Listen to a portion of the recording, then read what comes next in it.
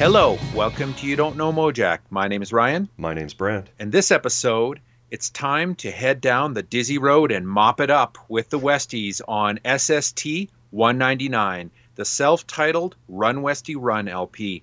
We had the Westies on for the first time on SST 192, the Hardly Not Even LP, where we had Terry Fisher on. Everyone should go back and listen to that one. It's a great interview and a great record. But on this episode, we continue the Westy story with another special guest, Brent. Yeah, Bobby Joslyn's on the show. Awesome to have Bobby, the skin basher for the band, on this record. I will say, though, Brent, you know, I'm a bass player, but when I listen to this album, it is just a delicious listen if you are a guitarist. Oh, yeah. Like man, this is a guitarist's album. Yeah, for sure. So good. Anyways, Brent, before we get into it, why don't you hit us with some spiels? Okay, I have a Carducci update. You might be scooping me, Okay. but go for it. Go for it. Well, the latest edition of his blog. You're scooping me. Okay. Go for it. The new Vulgate has a number of interesting pieces, but the one I'll mention to you and our listeners, if you haven't checked it out yet, is his piece on the oil tasters. Yeah. Systematic and Thermidor. So he really dials down on what happened in the late 70s when he left Portland and moved to the Bay Area to start up Systematic distribution and the Thermidor label, along with the debut singles of the Oil Tasters and how brilliant he thought they were, and their one and only full length, which he and John Bouchard released on Thermidor. He talks about Flag wanting to take them out on tour for Damaged in '82 and also covering their song Bricks. So then he mentions a reissue of the Oil Tasters' entire recorded output on Milwaukee label Splunge Communications. Did you check that website out, Ryan? I did. In Joe's article, he says that his spiel on the new Vulgate is adapted from an essay written for the Splunge Communications reissue of the Oil Tasters recorded output. And Splunge holds itself out as a multinational agency focused on issuing the best in punk and alternative music from Milwaukee. Very cool. Yeah, pretty cool little label. I did not know of it. There's a comp called History in 3 Chords, 2 CDs of Milwaukee punk 73 to 82. Yeah. Ton of bands I've never heard of, so I definitely want to track that down. And then there's this book, Brick Through the Window, an oral history of punk rock, new wave, and noise in Milwaukee, 1964 to 84. Yeah, we mentioned that before, and I thought maybe, yeah. Yeah, I didn't have it, but I've since got it, and it's massive. It's almost as big as Phantoms. I was gonna say it's like 600 plus pages. Yeah. I can't wait to dive into it. It's been sitting on my shelf for a couple of months. Yeah. Did you check out that other band that Joe mentions, the Haskells? I did, yep. Pretty cool, hey? Mm-hmm. Worth checking out, I would say. Yep. So I asked Joe, because there's nothing on the site about this Oil Tasters reissue. Not yet. Yeah. He said, I think everything is backed up because of Adele's vinyl needs. So I love that. Yeah. I love that we're all blaming Adele. I love it.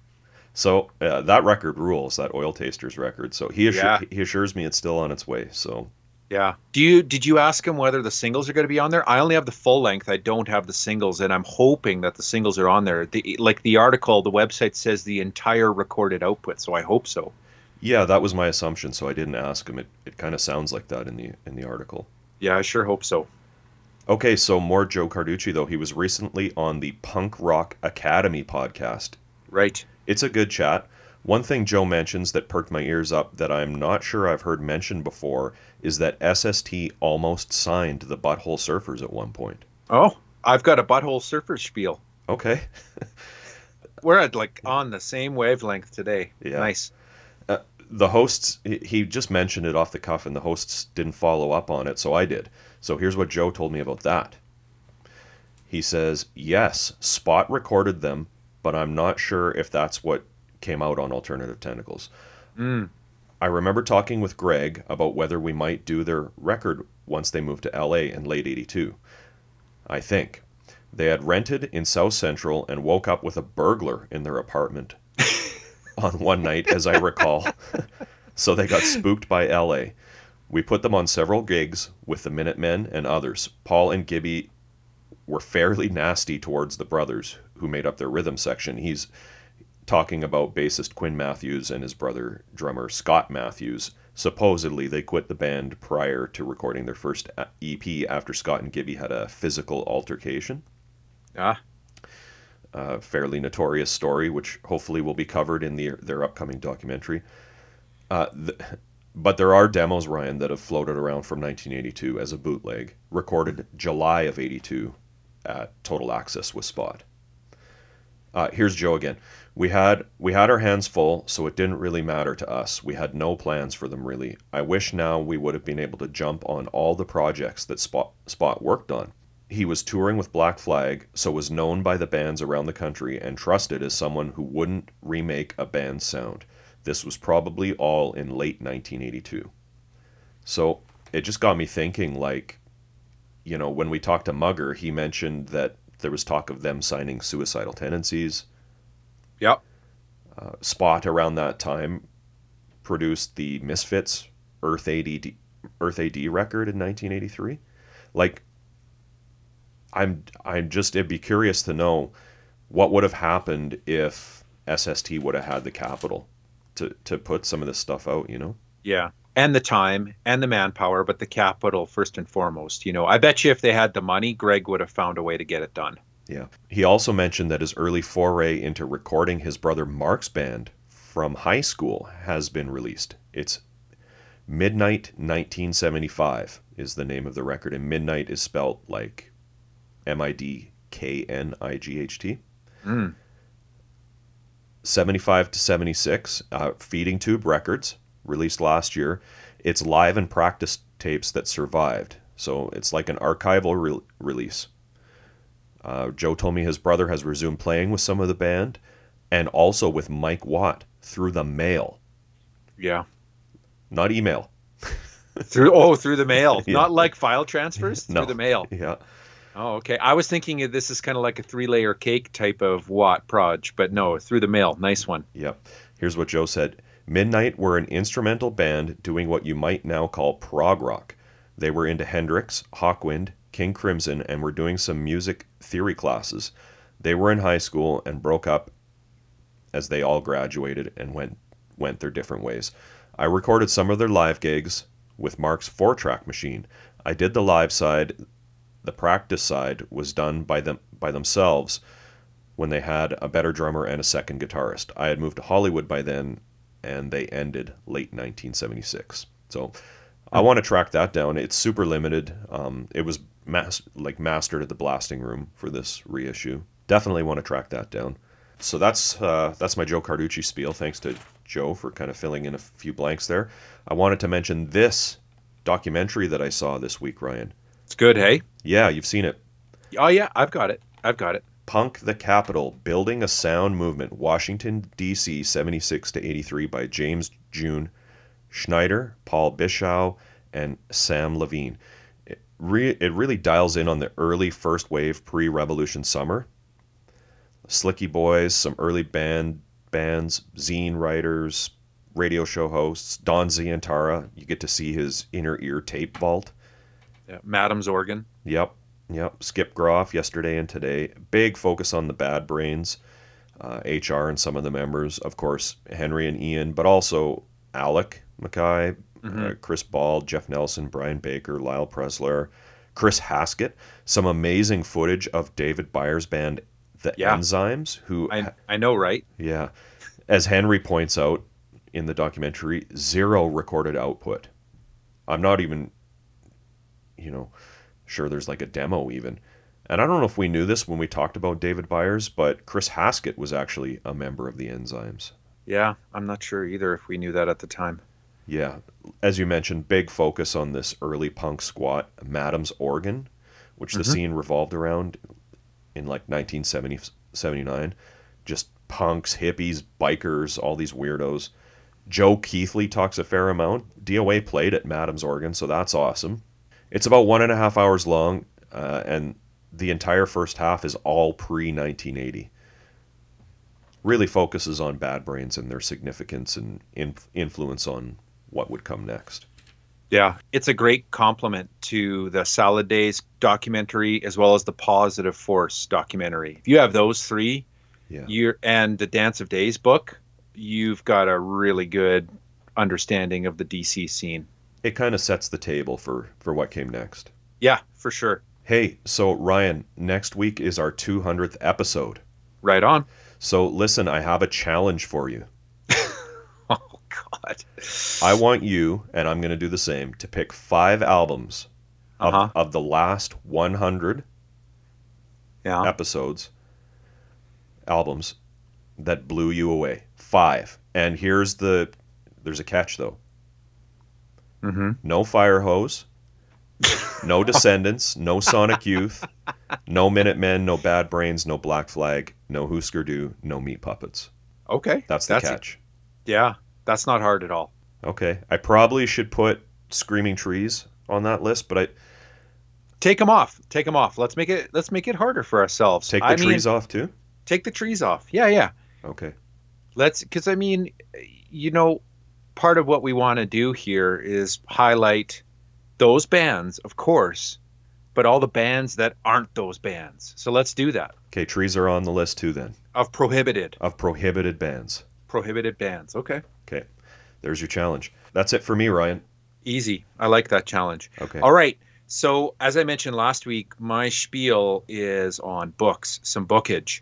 And my first one relates to the Butthole Surfers.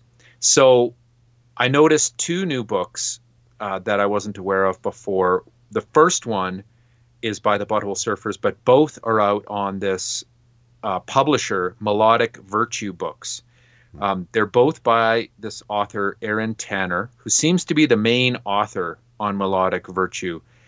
He has either authored or co-authored books by Ministry, Face to Face, The Pixies, but now there is another book by the Butthole Surfers out here. I've mentioned the James Burns book before on the Butthole Surfers, and just you talking about those recording sessions with Spot, it makes me wonder whether that James Burns book actually got into that. I got to go check that out. It's been a while, but this Butthole Surfers book is called What Does Regret Mean? It comes with a limited run production of the long out of print 48-page zine Strange VD, and it's a photo book, like a coffee table book, but a fully authorized visual history, and includes interviews or anecdotes from Kim Thale, Thurston Moore, Lee Ronaldo, Al Jorgensen, Dale Crover, Henry Rollins, Chris Kirkwood, Derek Bostrom, Steve McDonald, David Yao. The list goes on and on and on. Looks like a really cool book. Mm-hmm. I think that one's been out for a while. It's just now coming out in paperback, I believe. You're right. And that's what I mean. Like, I just noticed it. And I think the reason that I found my way to it is because the other book that I wanted to mention that's also coming out is on The Residents. It's called A Sight for Sore Eyes, Volume 1, also by Aaron Tanner, a visual history with unprecedented access to the Cryptic Corp archives, of course. Another coffee table book. Looks really cool. I wasn't really hip to this publisher, Melodic Virtue. It looks like they put out some good stuff. Interested in checking those out. Yeah, I liked their Facebook page a while ago, so I've seen a lot of this stuff pop up, but little out of my price range. So maybe I'll check out that Buttholes book now that it's paperback. In paperback. Yeah, pretty limited too, I think, in its first run. Mm. Yeah, it's not on Amazon, so you got to order direct from them. Yeah. Out of your price range, yet you did a Hozak order. Yeah. Hozak is like the most impossible one to buy from. I want all of their books. I know. But I've got to save up my allowance for like half a year. I know. All right. 3 other books I wanted to point out, and these are out on Tumbled Leather Publishing. Now, here, I think Volume 1 has been out for a while as well, but I just kind of noticed these 3 and I wanted to mention them. They're called Record Aficionado. Now, that kind of sounds like Goldmine Records or some sort of, hip 2020, vinyl collecting guidebook, but it's not. Volume 1, as I said, it's been out for a while, but it covers the U.S. hardcore punk scene from 78 to 85. It's 140 pages of reviews and picks. Looks pretty DIY, but also looks really, really cool. Volume 2, Brant, covers Revelation Records exclusively, 1987 to 1991. Wow.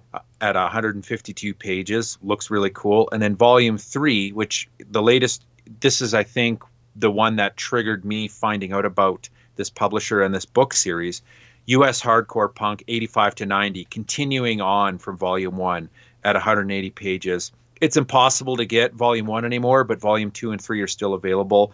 I would say definitely worth checking out. Yeah, I wonder if the Where It Went guys have covered that Rev book yet. I bet they have. Yeah. I was just thinking of that because I know you were spieling about how cool that podcast was, and this would be a great accompaniment to it. Mm-hmm. Finally, on the bookage front, Ira Robbins has put out 2 new books, and Ira, of course, is of the Trouser Press fame. We reference the Trouser Press books all the time on the show here because no one else was really covering and collecting the underground music reviews like Ira was back in the day in the 80s and 90s and the 70s. His new book is called Music in a Word, Volume 2. Now, I was aware of his Volume 1. Volume 1 is all over the place, ranging from mainstream to some underground. It was a little bit unfocused for me. It was subtitled Learning to Write, 1972 to 1997. But here's why Volume 2 caught my attention. Because it's a more focused collection of his works into chapter form, organized by featured artists as follows. He's got a chapter on The Who, Cheap Trick, Nirvana, Elvis Costello, Keith Richards and the Rolling Stones, and The Clash, and finally, and best of all, The Replacements. So, Volume 2, Music in a Word, Ira Robbins, and it's huge. I've got it in the mail. It's like as big as an encyclopedia. Wow. So, worth checking out for sure. Right on, man. Now, you did a bit of a scoop on the new Vulgate, which is totally legit. I'm glad you did that because it's important that people check out Joe's work and the Oil Tasters and the Splunge Communications site. I was going to point that out as well as another online article, though, on Legsville.com. Do you know Legsville? Legs McNeil's site? Okay, I know the Please Kill Me site.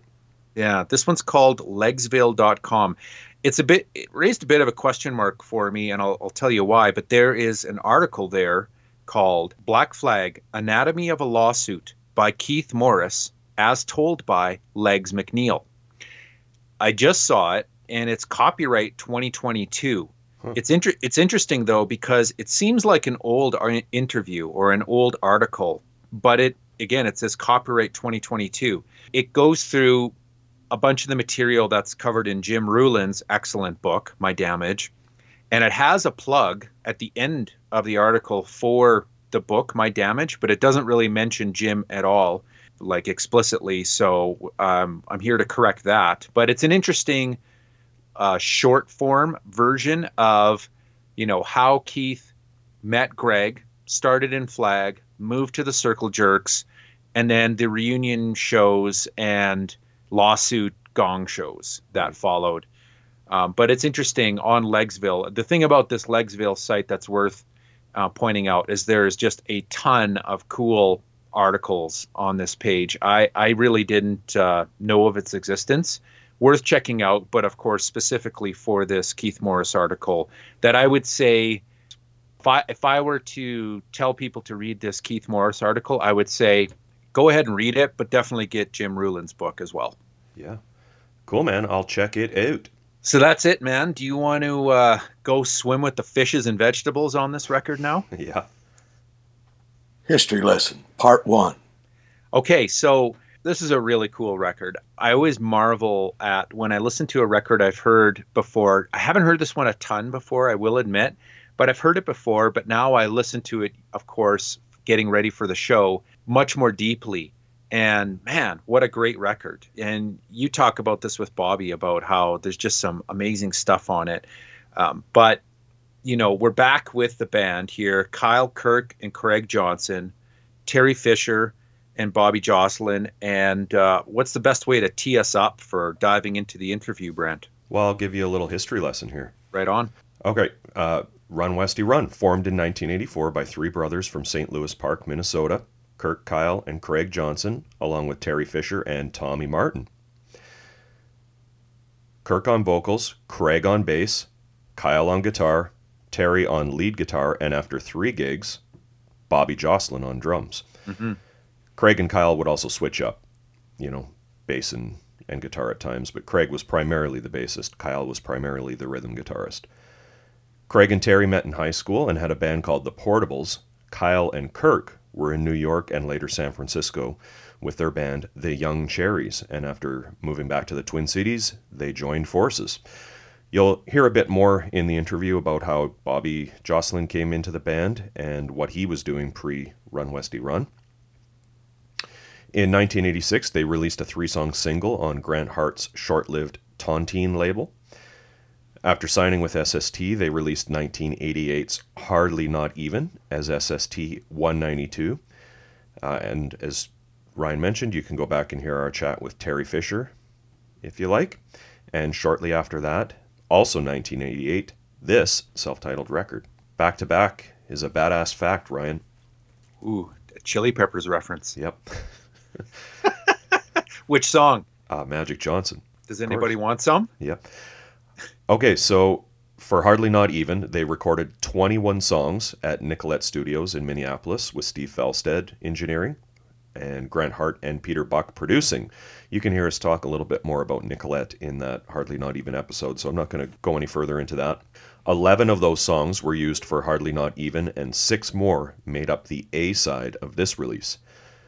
Those 6 weren't mixed during those sessions, or if they were remixed by Wally Fleming at Gark Studios for this release. The sparse liner notes on this LP say remixed. So Gark has a cool history. A bunch of bands recorded there. Trip Shakespeare, Diamanda Gallus, twin tone band that Bobby mentions, the Magnolias. Mm-hmm. The Cows' Cunning Stunts was recorded there. Classic. Absolute classic. Season to Risk. Tons more. Love it. And you'll hear a bit more about that from Bobby right away here. The B-side is from a separate session at a studio called Mirror Image in Minneapolis, engineered by Bill Bailey and Ron Parker. Also, the Cows recorded at Mirror Image, Vertigo, Halo of Flies, Otto's Chemical Lounge. Terry told me he had a great time at Mirror Image. Lots more time in the studio, so more opportunities for guitar overdubbing, which you can definitely hear. Oh, yeah. On the B-side of this. This came out on LP, CD, and cassette, and the CD tracks tack on the 3 songs from the single. And after this album came out, Bobby left the band and was replaced by Daniel Davis on drums. But what I didn't know, and you'll hear in the interview, is he came back into the band. Should we kick it over to Bobby? Yeah. All right, we're joined on the podcast today by Bobby Joslyn. Bobby, thanks for being on the show. Yep, you're welcome. All right, so we're talking about the self-titled Run Westy Run record, but I want to go backwards first. Did you grow up in St. Louis Park like the brothers? I grew up in South Minneapolis, but I ended up kind of hanging out in St. Louis Park with the Wilson brothers, Matt and Dan Wilson of Trip Shakespeare and Semisonic.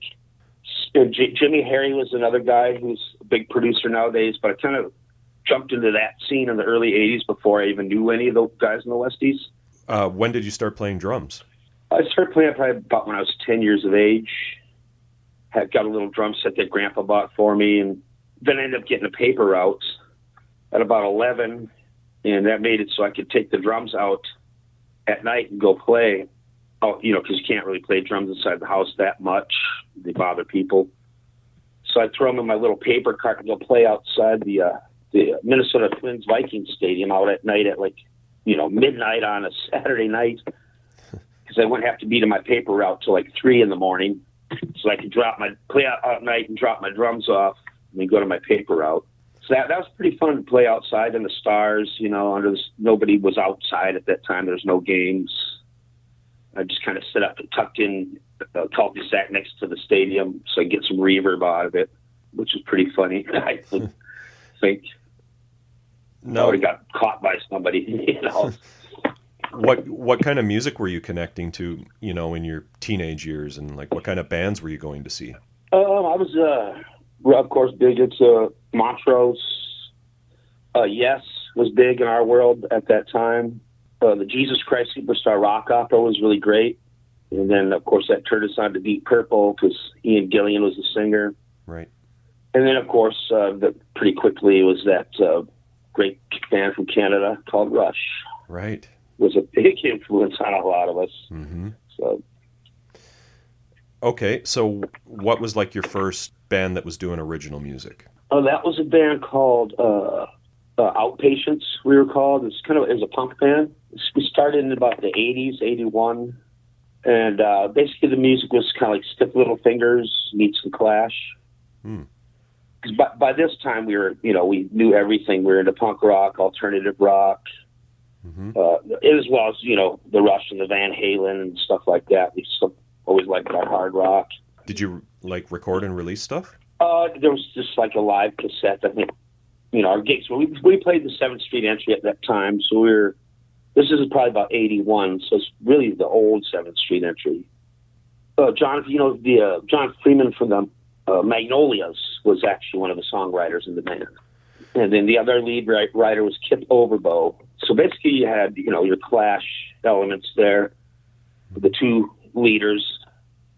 Kip's songs stood out more. And then we had a bass player, myself. But it was like, like Green Day too. So it was that type of punk.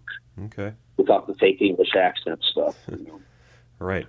Did you see like Craig and Terry's band, The Portables? Yeah, I saw them. When did they come out? They're later, about 84-ish, 83-ish. Did you see Run Westy Run before you were in the band? Run Westy Run, I think it was a third gig, and it was in 85. No, it was early 86. Jimmy Harry took me to see them.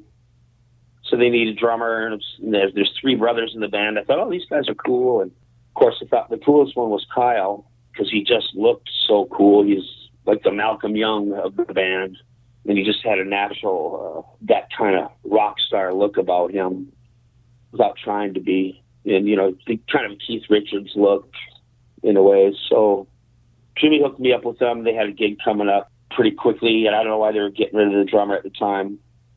He's a great guy, great drummer, Tommy Martin. So I learned like 19 songs in about a week. We played one event. They kind of took off from there.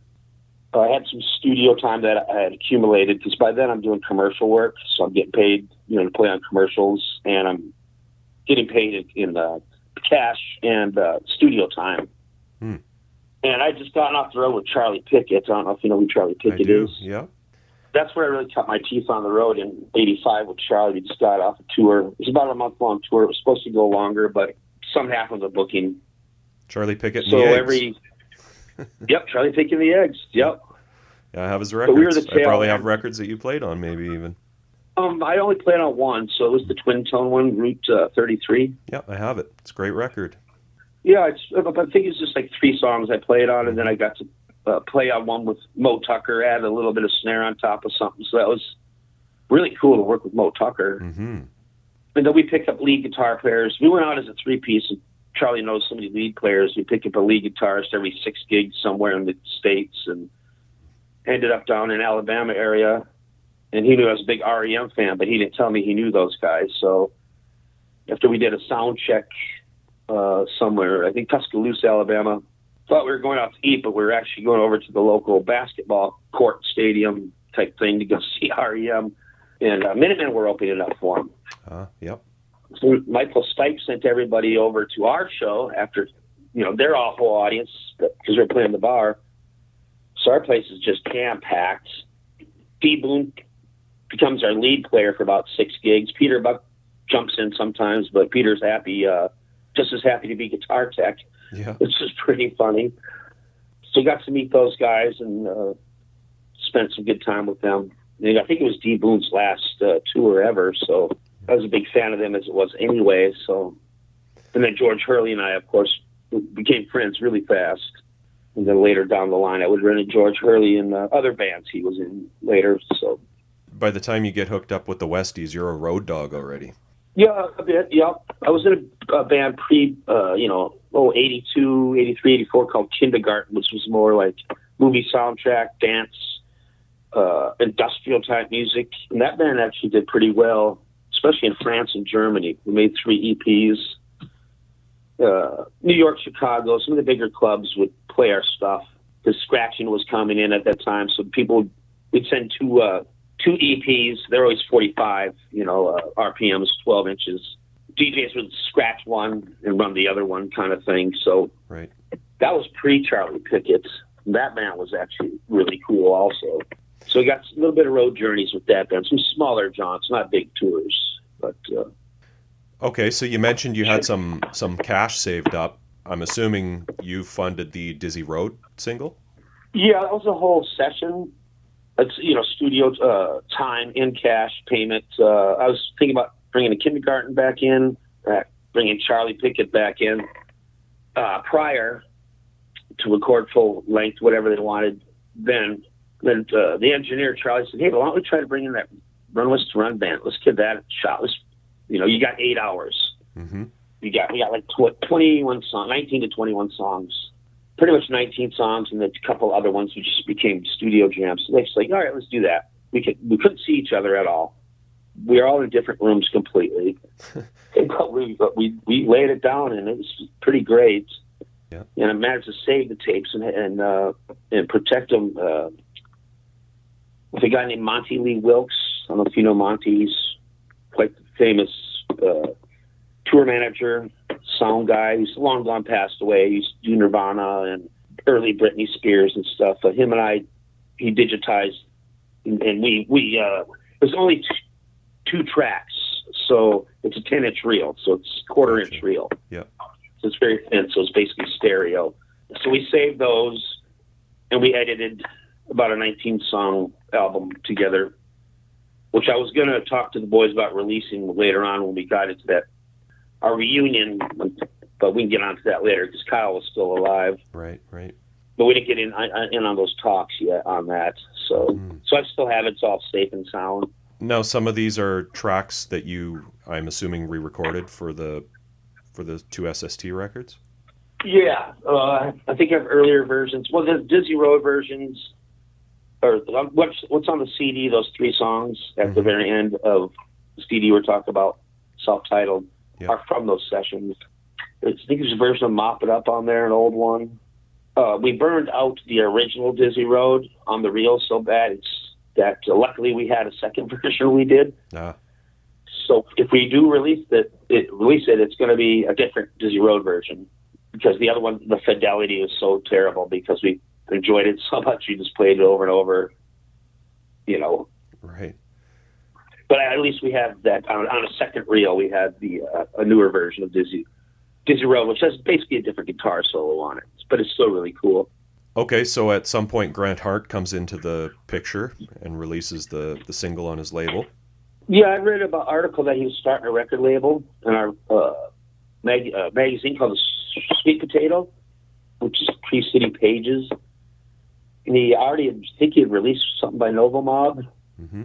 And I asked the boys if they want to go talk to Grant about maybe putting this album out, and nobody's really interested. So, well, I'll go do it then. Guys said, oh, go ahead. All right, fine. So I never met Grant, but Steve Felstead, our engineer, I'd already worked with Steve Felstead a dozen times, even before Westy stuff. He was our go-to engineer in town. Mm-hmm. So I got a hold of Grant and going to meet over at his studio office.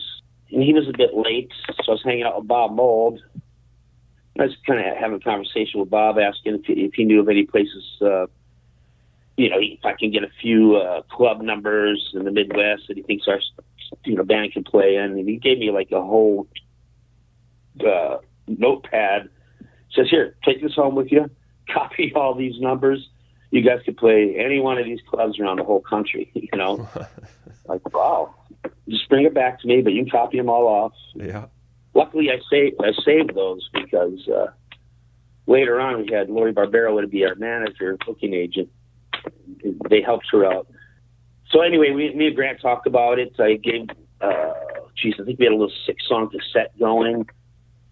So he hadn't even heard all the rest of it. So he decided to do Dizzy Road as the one side and the other two songs on the other side. It was going to cost like $1,000, but he paid $500 if we paid $500. So I quickly set up a gig with Steve McClellan from First Avenue, because I already did with him anyway. He gave us like 2 opening slots, which usually pay like $50, Right. but he paid us $250 for each slot. It was for Alex Chilton, I think, is what it was for. Okay. If somebody intercepted the money and handed me $100, I'm like, no, I need the whole thing goes to Grant because we got to press this single up. Well, that didn't work out. But luckily I had money in the bank, so because I was working at the hockey arena at that time, which was also a concert hall. So I was getting to be around the biggest bands in the world and the Minnesota North Star hockey team. But I always had work going on. I could go on tours and still have my job back, which is a great place to grow up, especially as a musician. For sure. I was getting autographed albums like crazy. I'm talking Michael Schenker, Cozy Powell, the guys from AC/DC. Wow. I was dressing room attendant, so I was in charge of locking the room up when they go on stage, and then clean the room for them or bring them whatever they needed. And they'd always mess with me and have fun, with me. I'm Right. little rock and roll kid. Come on in here, mate, and have a puff of this, and have a drink of this, So that was a great place to grow up. But anyway, so we put it out on Tontine on Grant's label and gave Lori Barbero of Babes in Toyland. Mm-hmm. She hadn't started the band yet, but I'd asked her to come in and help us, and the guys were cool about it. Let's make her the manager, booking agent, because it's better. I can do it too, but Lori's better at it, and we just concentrate on the music and our, jobs and stuff. Right. So she sent out about 200 of those little singles, and I know she sent one to Greg from Black Flag. I'm sure Grant had his hands in that too. So between Grant and Lori, that's what got Greg's attention on us. If I'm remembering the story right, that Terry told us, Peter Buck saw you at the Uptown Bar and really latched onto the song Mop It Up. Well, Peter came up. We were playing at the 400 bar, and I saw Peter walking with Grant, and I thought, it's like, wow, I haven't seen Peter since Charlie Pickett days. Yep. So after our set, I'm going, hey, Peter, what brings you up here? He goes, I heard you were in this band now.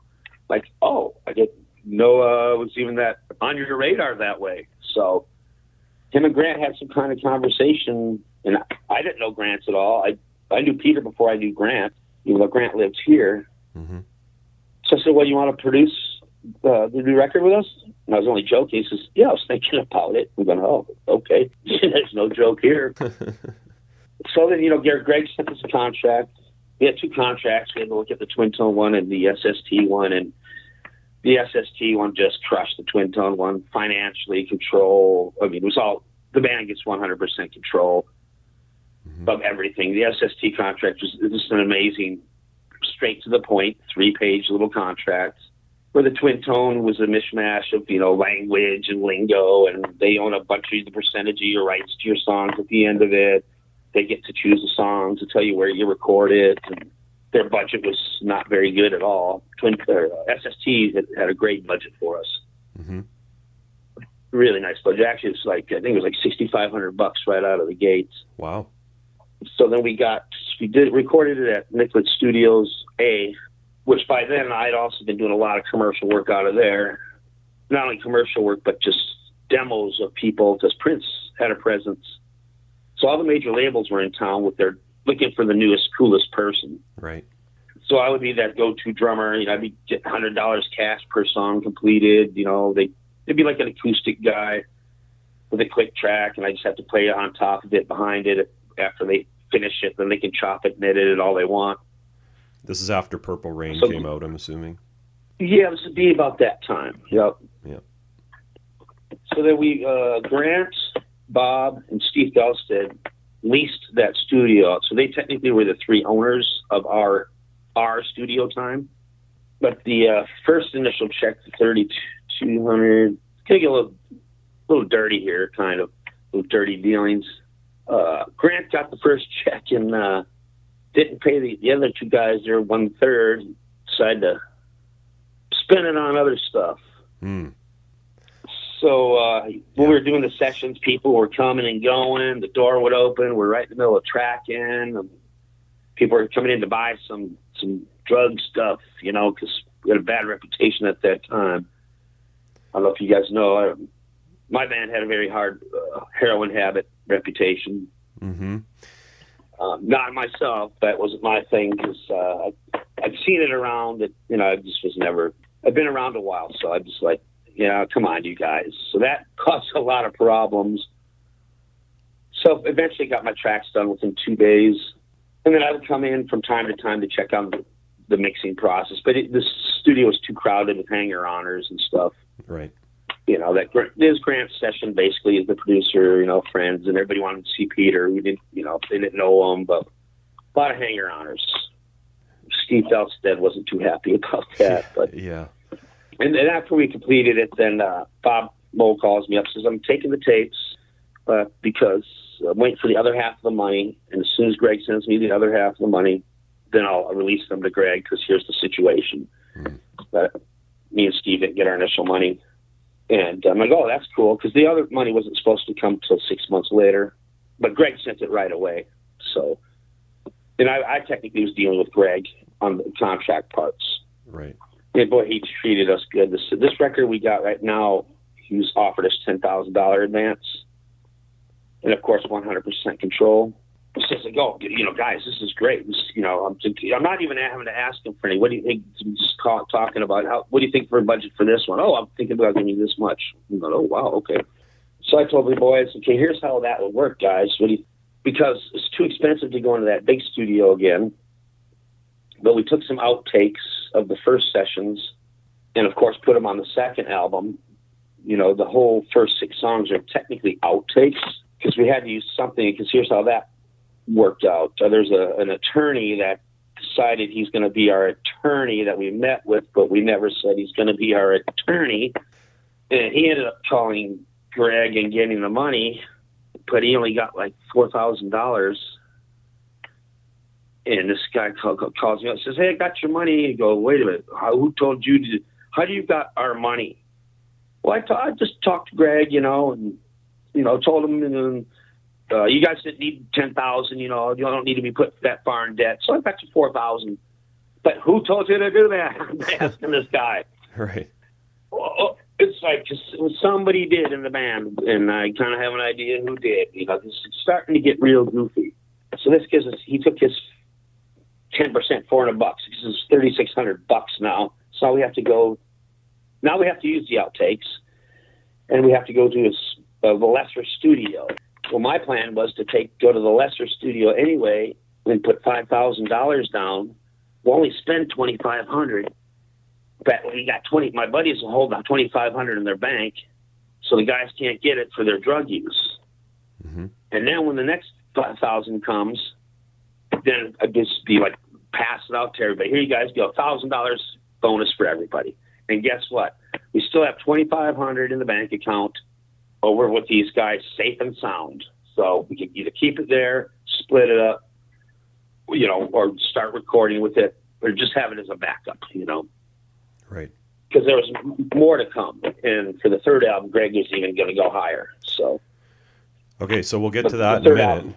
I want to know about the third album, but so this lesser studio that you're talking about, this is Mirror Image?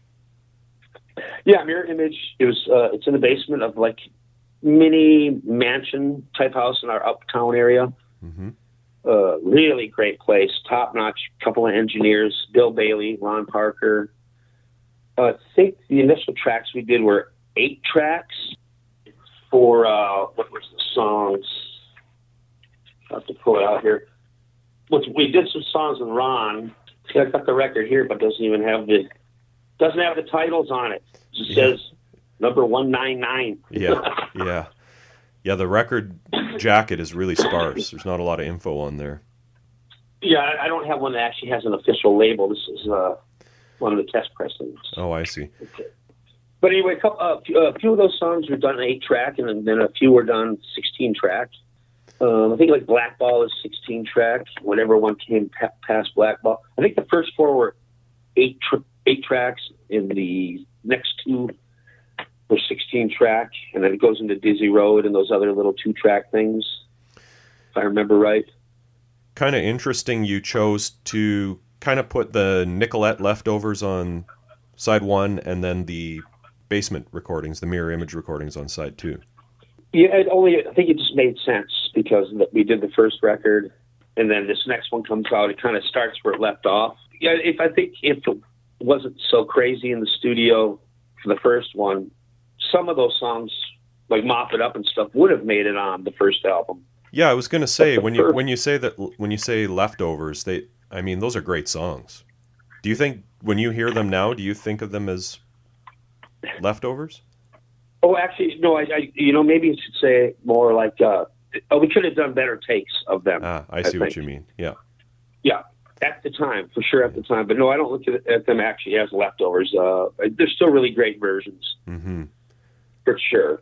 And of course, the sound quality is a lot different compared to Grant's mix of the first one. The first one is very Husker Du mix. No, it definitely has Grant's Husker Du touch on it. Yeah. As far as the sound of things. So he didn't mix the ones that you used for the self-titled. I'm assuming it was Wally Fleming at Gark who mixed those ones? Yeah, it was basically, I think, me, Wally, and Craig at Gark Studios. Mm-hmm. Yeah, because it wasn't there. It's just like the three of us, and which made it so much easier. I was always kind of arguing with Wally to turn the drums down a bit and turn up that one guitar. Go figure, right? The drummer. Yeah. But Wally's like, no, guitars hurt my ears. And so I still hear some guitars that are buried a little bit, but it's like, oh, they should be up there, man. But the vocals came out nice and clear, and Yeah. Who's Wally and what's Gark? Oh, Wally was our sound guy, live sound guy, and Gark was a recording studio started by Dave Pinsky, who ended up his career being with the Beastie Boys. He's a monitor guy forever with Beasties. He's retired now. Mm-hmm. And I don't know, did you ever know that Adam Yelk from Beastie Boys wrote a movie script about us? About the band? About the Westies, yeah. Craig had a copy of it, and we always like, where is that? How did that happen? How did he know about us? What's that? Yeah, how did that happen? Do you know how he knew about you? Yeah, what I found out was that supposedly he heard of the band, heard the records, and heard of the heavy drug use, and he wanted to. It's about this band that goes to New York, and a manager has to go from Minneapolis to New York to rescue them from themselves. I heard Dennis Hopper was the guy up for being our manager. And I saw the script and the locations they had for us in Minneapolis, and I was like, wow, that's pretty flattering, Did that happen? What you just described?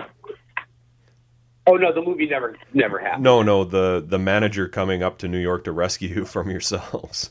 Well, no, that's a band. Well, people thought they could rescue the band at points.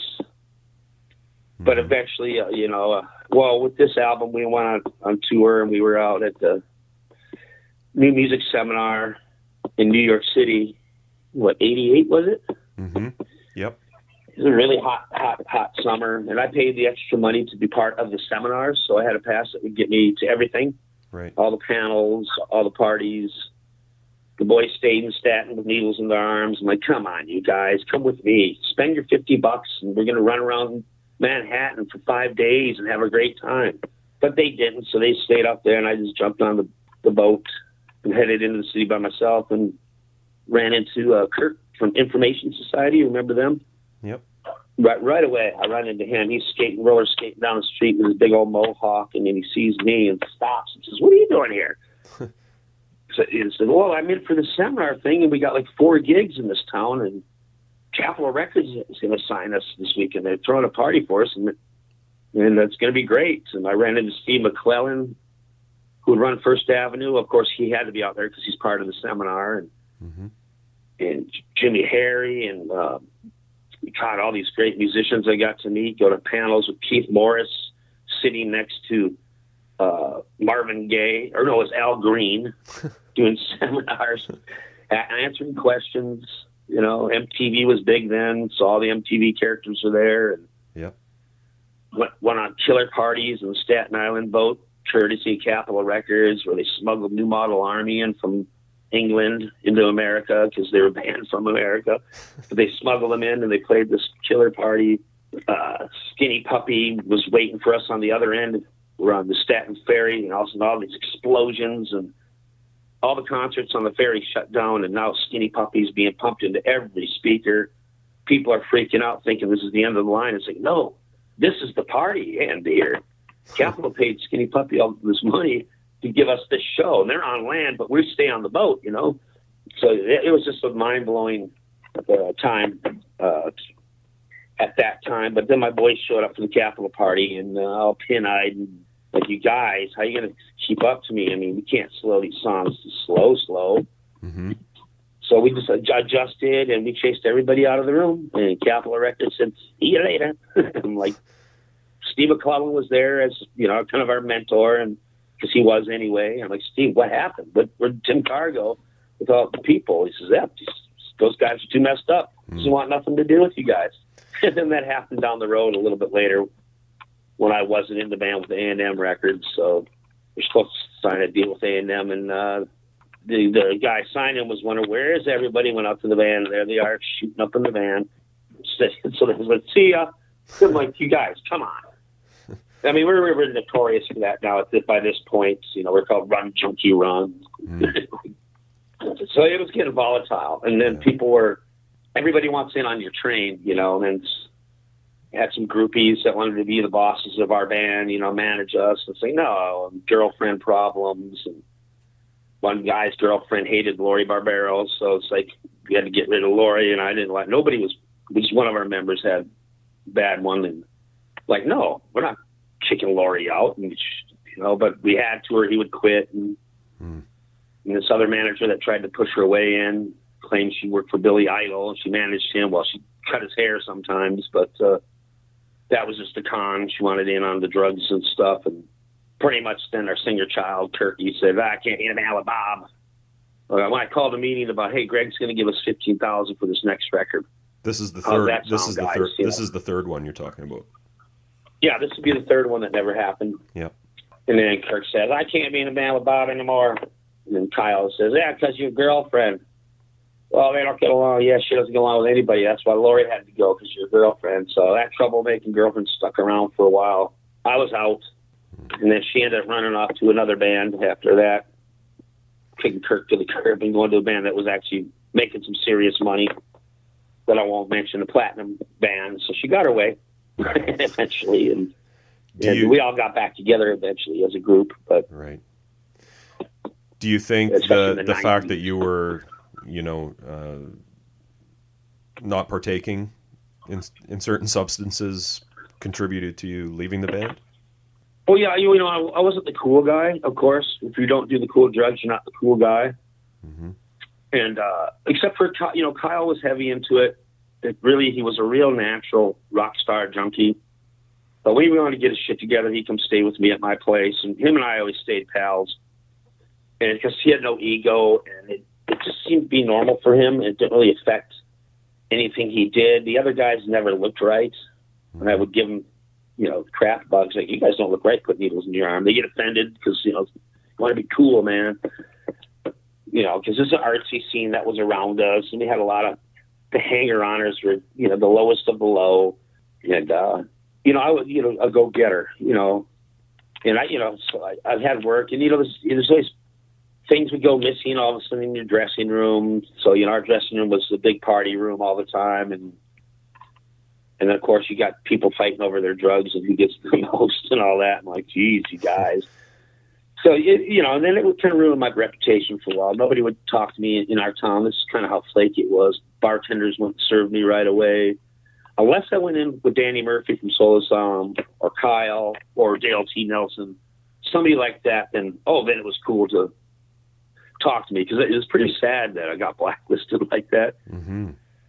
And I was up for the replacements gig at one point, I guess, but people thought they said because I was a junkie that, no, I better not, which is like, that's bullshit, you guys. Because I was at their manager's house once for a barbecue that another musician threw at their manager's place, and all the spoons were missing, and they blamed me when the guy got back into town. "Where's all my spoons?" I said my name. I stole them.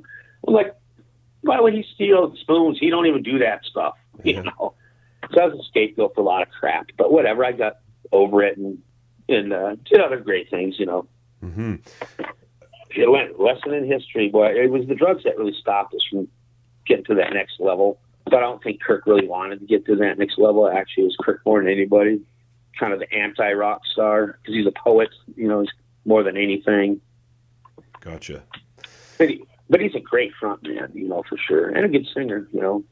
Yeah. Okay. What am I looking at on the cover of this record? This Nick Wogstad photo. Well, that's fish. Yeah. And that's fruit, dyed fruit. I think it looks like the broccoli or the cauliflower is dyed green, and the hand is Kirk's.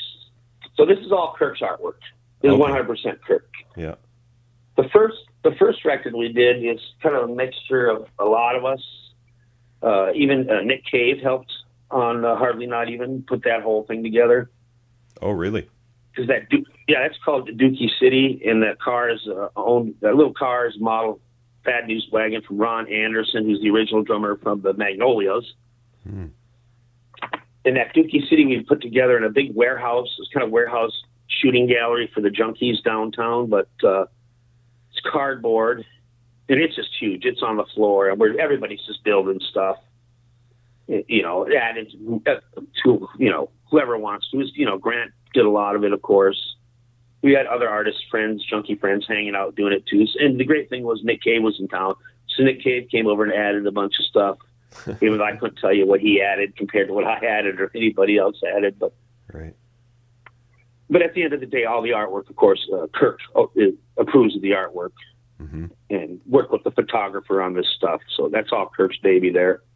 Now, after you left the band, I have to ask you about playing with Sonny Vincent. He must have been living in the Twin Cities at that time, because I think he played with Bob Stinson at the same time as you. Yeah, and I know. Rationale. Yeah, I know Greg Norton was also in the band for a while with Sonny. Yeah, Greg wasn't in it when I was in it. It was me, Cheetah Carome, and Bob Stinson, and Moritz Bauman.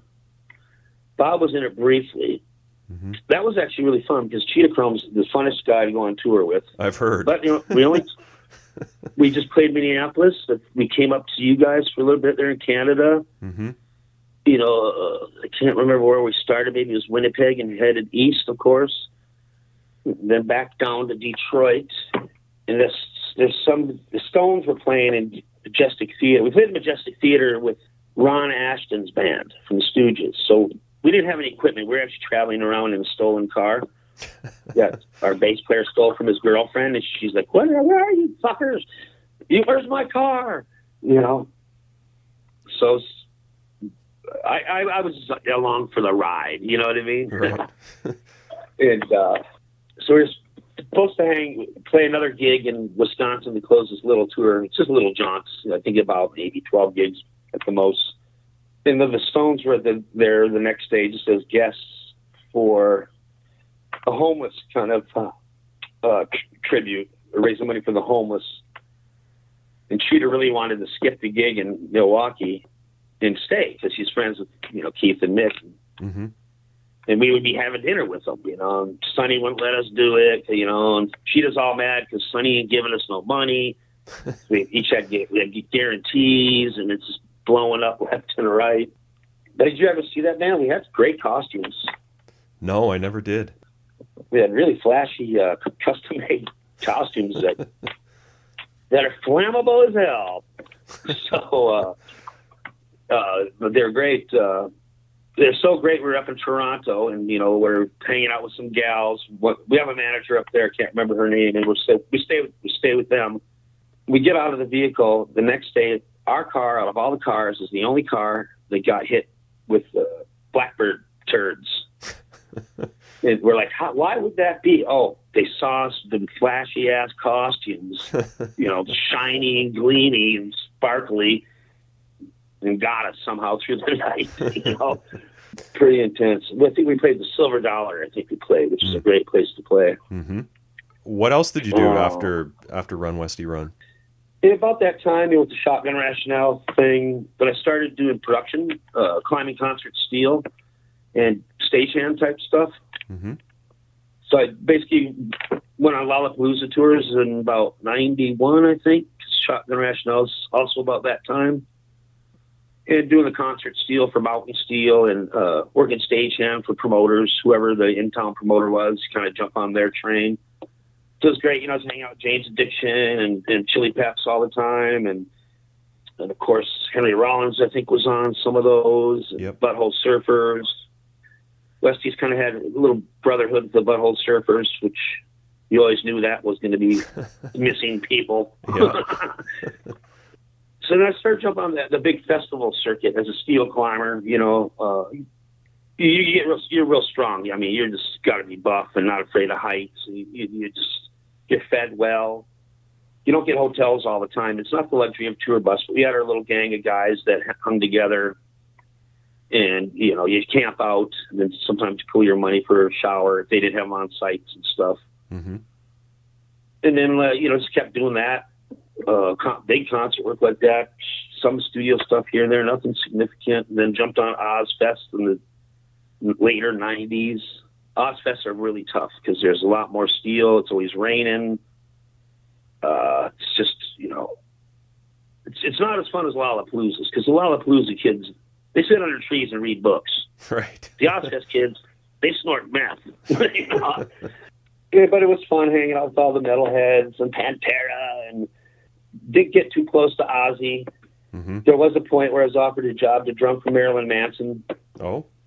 My buddy Mark Chaucy was the guitar player in the band. He was also a guitar player in Fight. Marilyn was looking to get another drummer in there. Mm-hmm. And I had to turn it down because they had children coming pretty quickly. And, how would that, I'm going out with Manson, the devil, and there's family court stuff you have to deal with. Right. The paycheck was incredible, of course. I mean, unbelievable. But I joined the union by then, the stagehand union. So, but I still continued to go on the bigger tours. And the country tours are really good, too, when you do the big country shows. Mm-hmm. Not a big country fan of the music, but it was starting to rock then. So it was always, the drummers were always rocking. Well, Alabama's drummer rocked. And the people are the nicest in the world, Backstage, they're all just nice, the country folk. Mm-hmm. Then eventually I started my own production team in about 2006, because we have a really big casino here. It's the second biggest tribal casino in the U.S. And I was working for that team out there, for a production staff out there, and the boss man was not happy with a lot of the people that were coming in, because, we're dealing with meth heads and all that. And a bunch of us kind of quit at the same time. And then the boss man somehow got my number and asked me where all the good guys were. And I said, well, the pay rate's terrible. You'll get some of the clowns we have to deal with. This our little troops of guys, we're the pros, man, and we can't mix in with these. And he told me to start my own company and all this stuff and bring in all my guys. So I did, and I started handpicking my own stagehand crew, doubled the pay, and it's just a great crew. So I became production manager of Mystic Lake Casino, independent crew. I was everything guy, the accountant. I was the lead man, and giving big bonuses to my guys at the end of the year, cash bonuses. Mm-hmm. So I would have to pay the taxes, but I'm like, hey, I got this excess of cash. I'm splitting it up as, in categories of guys who work a lot of hours, 3 categories, A, B, and C. And that makes people really happy, because they never get treated like that. Mm-hmm. Then Prince heard about our team out there, and his guy did, and called me out on a little trial basis to bring a couple guys out. We survived 22 hours shooting 2 videos out at Prince's house, Paisley Park. Mm-hmm. Didn't know what we were getting into. Just wear full black, long sleeve blacks. It's like, oh, shooting videos. Okay. So it's 22 hours straight, and then we passed the test. We could stay up, be there, moving everything around. Prince likes to work late nights. Yep.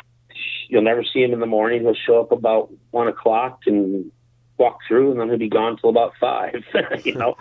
But then, so I ended up getting that gig out there, which was really great, because I had a bunch of youngsters coming in, production staff, lead guys that had great potential. So I knew if I didn't want to hang out for Prince's rehearsals, I knew a couple of these youngsters Prince would like. He would approve of me letting them stay and take my job for a day or 2, instead of me sitting in for rehearsals. Because rehearsals about 12 hours a day. if not more. And you just kind of basically kick back on the couch, big purple couch, and nap. While they jam, you just take a nap while they Prince practices. You know, great. He was great to work with, man. That's then cool. That brings me, then to his, we were with him for the last 4 years of his life. Mm-hmm. When I was heading there that morning, when I got the text, don't come out.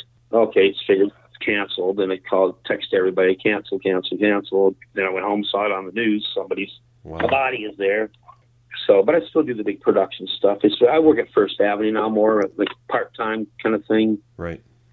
Which is a great place to be, because I get to see a lot of old friends come through, Suicidal Tendencies and the Bauhaus people. They're still around, all us 50-year-old guys and the Specials, and then all these new up-and-coming groups that are just so great, So it's fun to watch the up-and-coming kids just tear it up. What about reuniting with the Westies? Well, my buddy Peter Anderson's actually playing with them now, so. Mm-hmm.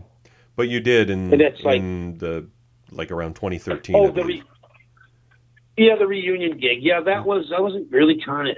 I got a call from Terry. I'm going, well, okay, what's the catch? It's a lot of money, okay, but I don't know. I don't want to be disrespected, because Kirk kind of disrespects me a lot, and he's kind of prima donna toward me, and I don't like that. It's not right.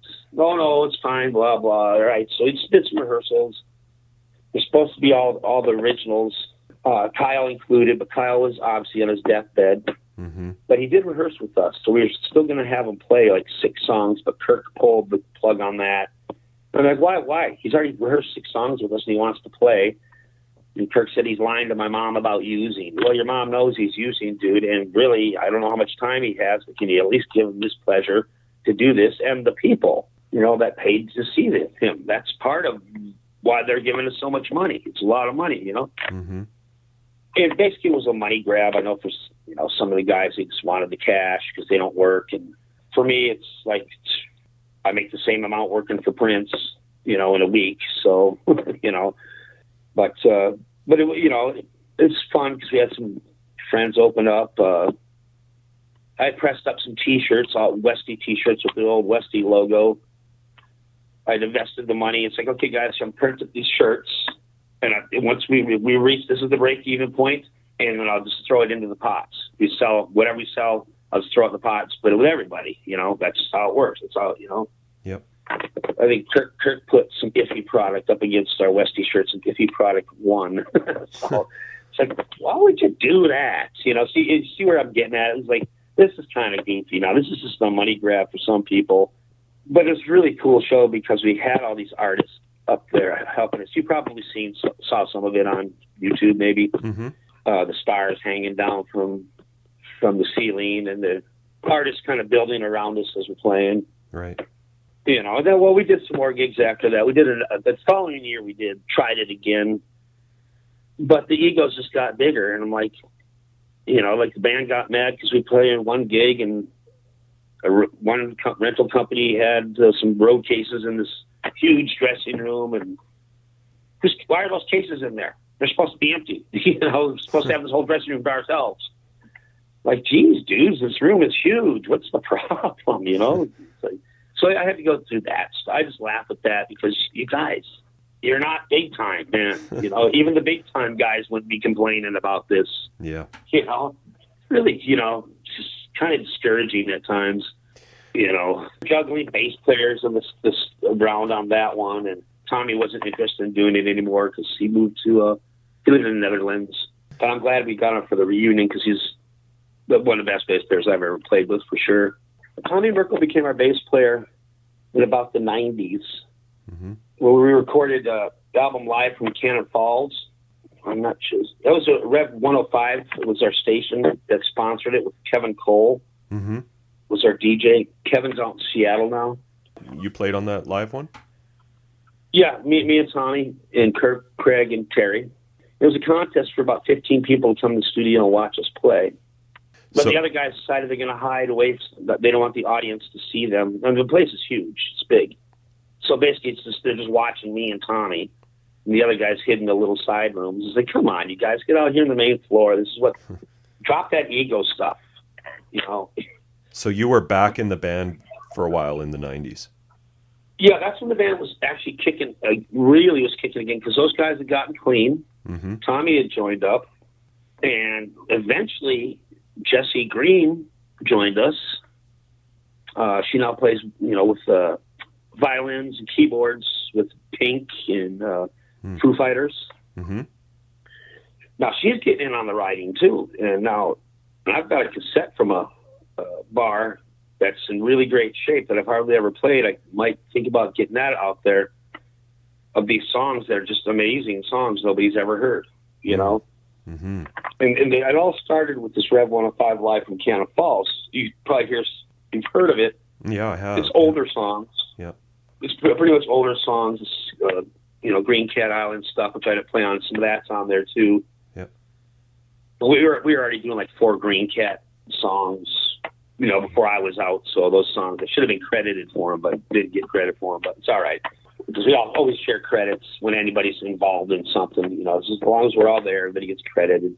Well, for kind of being 2 separate sessions and a mishmash a little bit, like this is a great record. I think it's as good, if not better, than Hardly Not Even.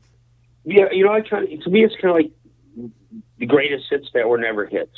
Because it's kind of a mishmash like that, I guess. Yeah. Is there anything that stands out to you that you liked a lot?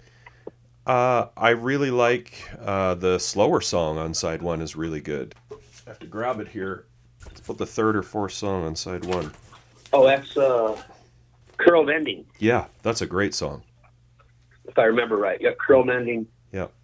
I really like Jack the Hammer and Holy Cow too. Holy Cow's another great Kyle thing. Fingers crossed, Bobby, that we're going to see some of that unreleased stuff someday. And, I want to thank you for taking the time to talk to me tonight. I really appreciate it. Yeah, you're welcome. All right. So cool to hear from Bobby. Seems like a real lifer with, roadieing, road crewing, stagehand. Very cool. And with Prince too, right? I'm sure there are just zillions and zillions of stories there. Oh yeah, for sure, man. Yeah, he told me some more off air that were just awesome. He mentions this Charlie Pickett record that I didn't know he played on, some of it. It's on Twin Tone, 1986. Charlie, for people who don't know, was based out of Miami. Pretty rockin', rootsy, bluesy, just really killer songs. I got into him when I picked up this killer comp on Bloodshot Records on a whim called Bar Band Americanus, which is basically a best of comp with some rarities thrown in. That's a good place to start for anybody who wants to check out Charlie Pickett. Nice surprise for me to hear that from Bobby. Mm-hmm. Yeah, all these unexpected connections. Yeah. He also mentions he was in this industrial tinged new wave band called Kindergarten. 2 words, spelled as 2 words. Yeah. Check that out. You can find it on YouTube. He played on their debut 12-inch EP, Interference, from 1982, and debut full-length called Number 3 from 1987, which was recorded by Steve Felstead at Nicolette. That's pretty interesting stuff. And then the Shotgun Rationale record he played on, which, again, we've talked about them recently. Yep. A band fronted by Sonny Vincent. As I mentioned in the interview, he must have been living in the Twin Cities for a while. I associate him with New York. Mm-hmm. 1989's Who Do They Think They Are, produced by Mo Tucker. Cheetah Chrome plays on about half of it. I've seen promo photos of the band from this era, with Mort Bauman, Cheetah, Bobby, Sonny, and of course Bob Stinson in the band together. You can see the wicked stage clothes he mentions on the front and back cover of this record. One of the most interesting thing for me that he talks about is Ad Rock's movie script about Run Westy Run. You're like, what? Tell me about that. Yeah. The interesting to find out that Nick Cave was hanging around when they made Dookie City. Yeah, he helped with the album cover art. Yeah. And he mentioned the Live from Cannon Falls record. Do you have that, right? I don't. Yeah. Didn't know he plays on it. I think it's pretty obscure. Talking about, something that I've definitely heard referenced, but, didn't really come up in the interview with Terry, is the band's reputation. Oh, yeah. The Run Junkie Run. Run Junkie Run, yeah. Brutal. Yeah. The New Music Seminar, 1988. They headlined SST's Power Rock Experience showcase at CBGB's. The Westies did, with Soundgarden, The Last, Das Damen, Sylvia Juncosa, Universal Congress of, Kirk Kelly, and Roger Manning. Wow. And then speaking of some bookage, Ryan, here's a few Bobby mentioned to me. And maybe you, this first one, maybe you have. I feel like maybe you mentioned it. Complicated Fun. You bet. Yeah. Mm-hmm. The Birth of Minneapolis Punk and Indie Rock, 74 to 84 by Sin Collins. Yeah, that's good. But do you know of this one? Heyday, 35 Years of Music in Minneapolis by renowned scene photographer Daniel Corrigan. I don't. With text by Danny Seigelman. That sounds cool. And then there's a First Ave book called First Ave, Minnesota's Main Room, 2017 by Chris Riemenschneider. Yeah, those types of books are awesome. Like the 930 Club one out of DC or the Horseshoe Tavern one out of Toronto. Love those types where they just focus on a club. So yeah, thanks to Bobby, man. Awesome chat. And thanks to Terry. He got me and put me in touch with Bobby. Yeah, that's awesome. I mean, it just really brings the record to life to hear from those guys, right? Yeah. Like I said, I've heard this record, several times before. Giving it a deep listen and then hearing it from the actual players just takes it to a whole other level. Super, legendary band in their hometown, but right. And I'm sure there's pockets outside of there, but really not a band that gets discussed. Yeah. Well, when you listen to this record and you just picture them playing live to a hometown crowd at this time, I bet you it was just awesome. Like, just awesome, right? Yeah, well, you actually don't have to picture it. There's lots of good footage on YouTube. Oh, yeah, fair enough. But I mean, when I'm actually playing the record on the turntable, I guess, and I'm just picturing it live. Yeah. Let's talk about the tracks, Ryan. Yeah. History Lesson, Part 2. So, Brant, this is like perhaps the beginning of an era, an unfortunate era, where I have no Spaceman spiel. 1988 is looking to be a bit of a cutoff in terms of my access to Spaceman spiels for releases. So I wish I had one, but I don't. Okay. All right. Well, we'll start with the record. Side 1, track 1, Mop It Up. So this is the one that Terry told us got Peter Buck super excited. Mm-hmm. Yeah. Definitely a bit of a hit for the band, I think. There's some awesome pro shot footage of them playing this at a First Ave reunion show in 2013. I think it's the first reunion show. Bobby mentions it in the interview where they had an artist kind of doing art in real time on stage. You can see that in the video. That's cool. And it was after a 15-year hiatus, this show. And they have Mark Perlman of the Jayhawks playing mandolin with them on this track. Gives the song a real laid-back vibe with the mandolin. They play it a bit slower. Mark Perlman was from St. Louis Park as well, so he might have known those guys growing up, I bet. Yeah, you can see why it's a standout, why it caught Peter Buck's attention. It's super catchy. Yeah. Terry replicates the solo that's on this album, in that live performance. Yeah. And it's just rules so hard. I always love songs with acoustic guitars underneath the electric guitars. Yeah. Gives it a total Stones, The Who throwback. So I love that. Lots of these songs on the A side have that. Kirk kind of drawls the lyrics, which is perfect. No lyric sheet with this one, and it's too bad because you can tell the lyrics are amazing.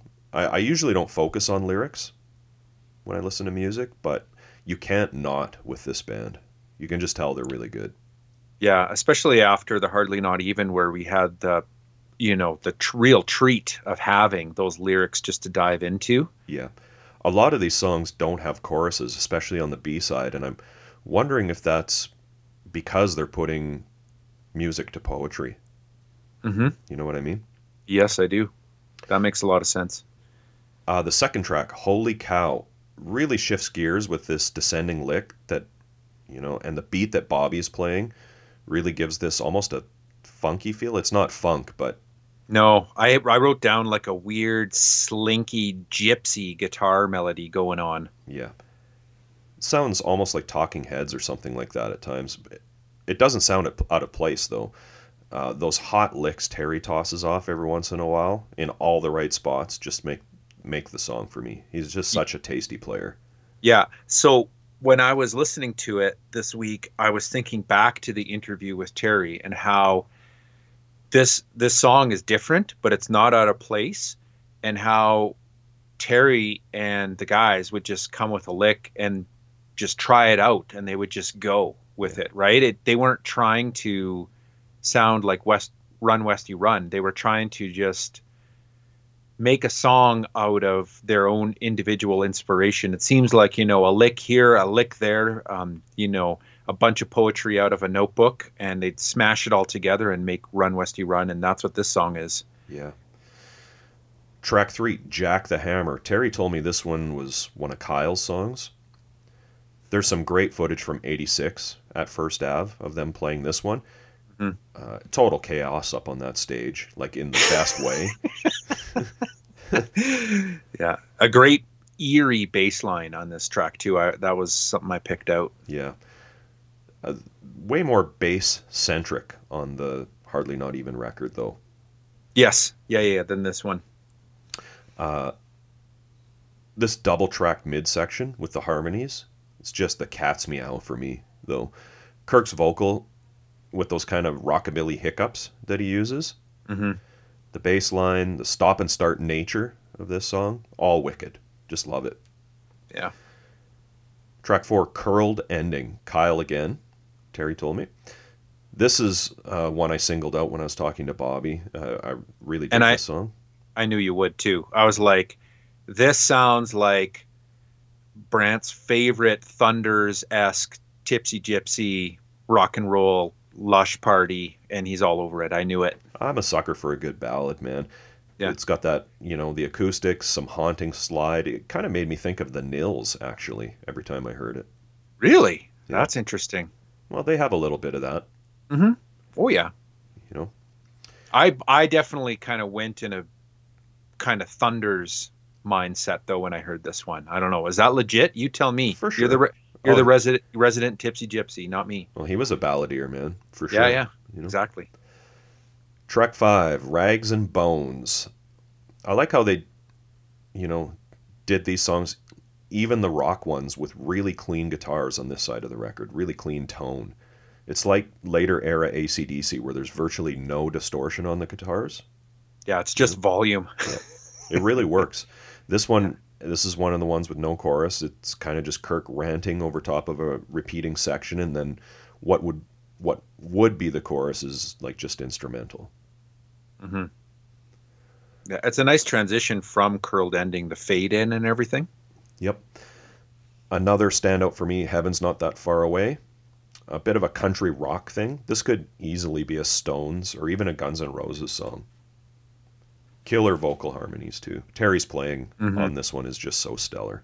Yeah. Did you find though when you were listening to this record, and it's interesting, Bobby as the drummer kind of mentioned it, like the guitar tracks could actually be ratcheted up a bit. It's not that they're buried, but they could go up a couple dBs in the mix for me. Yeah. Well, they do on side 2, I would say. Yeah. Yes. So side 2 starts with the song Open, written by Terry. Terry told me it was Kirk on sax on this one. No training, he just had a go, is what Kirk said. And Kirk told me he sang into a giant industrial pickle jar for that vocal effect that makes him sound like David Yao. And you can see him on one of the videos singing into that pickle jar. Wow. Yeah, nice. He's just lugging it around stage with him. That pickle jar got smashed too, for sure. Oh yeah, they're like, shit, we broke our pickle jar. We gotta find one when we get to the next town. Yeah. They show up at the club. Hey, find us a pickle jar. No, bigger.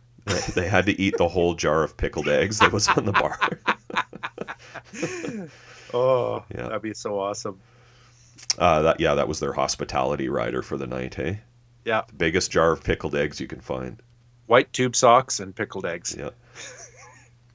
This song is just ominous sounding with the riff. I have written here, quote unquote, ominous riff. Yeah. No, not a word of a lie. way dirtier sounding than the A-side right off the bat. Terry told me he was playing his 76 Les Paul through a Trainer Mach 3 Powerhead with a 412 cab. Mm-hmm. The sax is a nice touch on this song. Yeah. I thought it was a harmonica for a while there. It's definitely the way it interacts with the guitars. It's not totally clear that it's a saxophone. Mm-hmm. Track 2, Bad Guys. Love Bobby's playing on the rack toms on this one. They really stand out, and the mix on the drums is really great. Yeah, it's got a real different drum sound on this track from anything on side A, for sure. Yeah. Just a dirty rocker, this one. Terry just peels off a total fret melter that's double tracked. Love it. Terry's the star of this record for me. Yeah, I knew he would be. And this one sounds like, Bad Guys. This would be an unhinged performance every single time. Yep. Bad News Wagon. Terry said this was one of his riffs. More sleazy rock action, kind of built around this arpeggiated blues riff. Makes sense that this would have been Terry. It's so guitar based. The howling Kirk is doing at the end with the kind of psychedelic overdubs. Yeah, the delay on the vocals used to great effect here. And we finally get the song about Bad News Wagon. We saw it on the back of the album art on the Hardly Not Even. It's the Get That Bad News Wagon Out of Dookie Town or whatever. Right, good catch, man. That's a standout track for me, as is the next one, Rabbit Head. Definitely some Stooges influence. That breakdown in the middle with like those shots on the toms and those lead breaks. Kirk's vocal even sounds like Ig a bit to me. Just raw rock and roll. Yeah. This record needs a reissue. A remaster and a reissue, and it would be amazing. Well, it's great right now, but man, it would be I know it would be such a treat to hear these songs with a little bit of modern juice on them. It needs a box set is what it needs, with the complete Dizzy Road sessions and all the Nicolette tracks and whatever else they have. The next track, G. This was a Craig song, Terry told me. This track almost has a stoner rock thing going, like what you'd hear Fu Manchu or one of those types of bands do. The wah-wah pedal, right? Yeah. Thick, crunchy, double-tracked guitars on the main riff, and then it kind of goes into like, a palm-muted part with the riff. Yeah, I thought like the solo was just awesome on this track too. Yeah. And then the last track on the LP, Black Ball. This could be on Funhouse, musically and lyrically. I wonder if they were directly influenced by the Stooges or if it's just that blues influence coming in. I don't know. And then the CD tracks on the single. So the single was recorded at Danger Studios, a St. Paul studio, which was destroyed by a fire apparently. Charlie Erickson engineered it April 19th and 20th, 1986. Dizzy Road is, one of those hit the road jack type of riffs. Or In Cold Blood, Johnny Thunders, one of those kinds of riffs. Yeah, it's kind of a one riff song. Yeah. Terry just peeling off those total Hendrix licks in the chorus, kind of playing off the vocal. Is that a phaser guitar pedal like effect he's got going on? Is that phaser now and then? I didn't pick that out, but maybe. Kirk's lyrics are just so cool. Sure wish there was a lyric sheet. And it's the A side of the single, and then the B side, Circles of Joy, just a tight little up-tempo rocker. Mm-hmm. And No Way in the World. Kind of a laid-back groove. A little different than some of the other stuff, but it's cool. That's it. What a killer record. Did you like this more than Hardly Not Even? No, they're both probably even for me. If I was a guitarist like you, I would probably lean toward this one, I would say. Hardly Not Even, I definitely gravitate maybe a bit more toward that one because of the bass playing, but they're even Steven for me. I like them equally. Yeah, I don't want to pick either because they're both just killer records. But the one thing I'll say about this one is I really enjoyed the different feel on each side of the record. I like that they sequenced it that way. Yeah, agreed. What about this artwork though, hey? Did you catch that this is our second week in a row where we've got underwater photography as an album art? It's very different though. This is not Henry Kaiser scuba diving. This is, I'm only guessing. I don't know if this was in a tank or an aquarium or an actual natural body of water, because it looks like wild walleye fish at the bottom with like artistic shish kebabs and then like artificially planted asparagus with some broccoli floating on top. And then in the background, almost like this face made out of potatoes and I don't know, like a hot dog. I missed the face, but I see it now on the back cover there. Yeah, it's on the front. It's the same picture, front and back. Just the fish are in a different location, and the front cover has the green hand, and the back cover does not. I think he said that's Kirk's hand. I wouldn't even have thought that was a real hand. Yeah, it looks like a real hand with some paint on it. It's making me hungry. This photo is making you hungry? Yeah. I like red peppers, man. Whole red peppers just jabbed onto sticks. Yep. The LP labels have some doodles, I'm assuming by Kirk, because I'm pretty sure it was him who doodled the lyric sheet on the lyric sheet. Yep, looks like something the Kirkwoods would have doodled. Mm-hmm. Yeah, it has a Meat Puppets feel too. Side A almost looks like I don't know, like this bald nude wrestler or skinhead maybe. I don't know, just some goon. And then side B, I could pick out a bone, but not much else. Yeah. The artwork's photographed by Nick Wogstad, who also did the single and the Hardly Not Even photo. What a wicked band, man. I'm so bummed we never got that third SST record. Mm-hmm. Yeah. Dude, the Twin Tone record's killer. Yeah, it is good. No dead wax, Ryan, so I guess we're off to the ballot result. You betcha. Ballot result. This is a tough one, hey? I picked like half the songs. Mop It Up, Curled Ending, Heaven's Not That Far Away, Open, Bad News, Rabbit, Bad News Wagon, sorry, Rabbit Head, G, Dizzy Road. Yeah, I'd go with Mop It Up, Curled Ending, or Heaven's Not That Far Away. Those would be probably, and I mean, there's some great stuff on side 2, but I just feel like those are the standouts on the record. They just happen to be on side A. We should probably not upset the Westies fans and put Mop It Up on there. Yeah. Continue our tradition of putting on the first song on the LP. Yeah. I wonder how many of our ballot result picks are first tracks. Can I give you that homework for the 200th episode? I don't do stats, man. Well, fair play. Awesome. Thanks, Terry, and thanks, Bobby. Yeah, so awesome to have them both on the show. Listen to both of these episodes to get the full Westies treatment for sure. Yeah. All right, Ryan, what's next week? Next week, Brant, episode 200 with Paper Bag, the Music to Trash LP. Can't wait to get into that. Yeah. Hey everyone, thanks for listening. You can find us on Facebook, Instagram, Twitter, Tumblr, all at Mojack Pod. We post all kinds of info and tons of pictures of the bands and albums we discuss on the show. Our blog is mojackpod.com. Please check it out for some exclusive content. If you like what we do and want to support the podcast, the best way to do that is to tell your friends about the show. Subscribing, rating, and reviewing on iTunes is also appreciated. We love hearing your opinions, corrections, and feedback, so feel free to post on our social media sites and send us an email to mojackpod@gmail.com. Thanks again for all the support, and we hope to see you next week.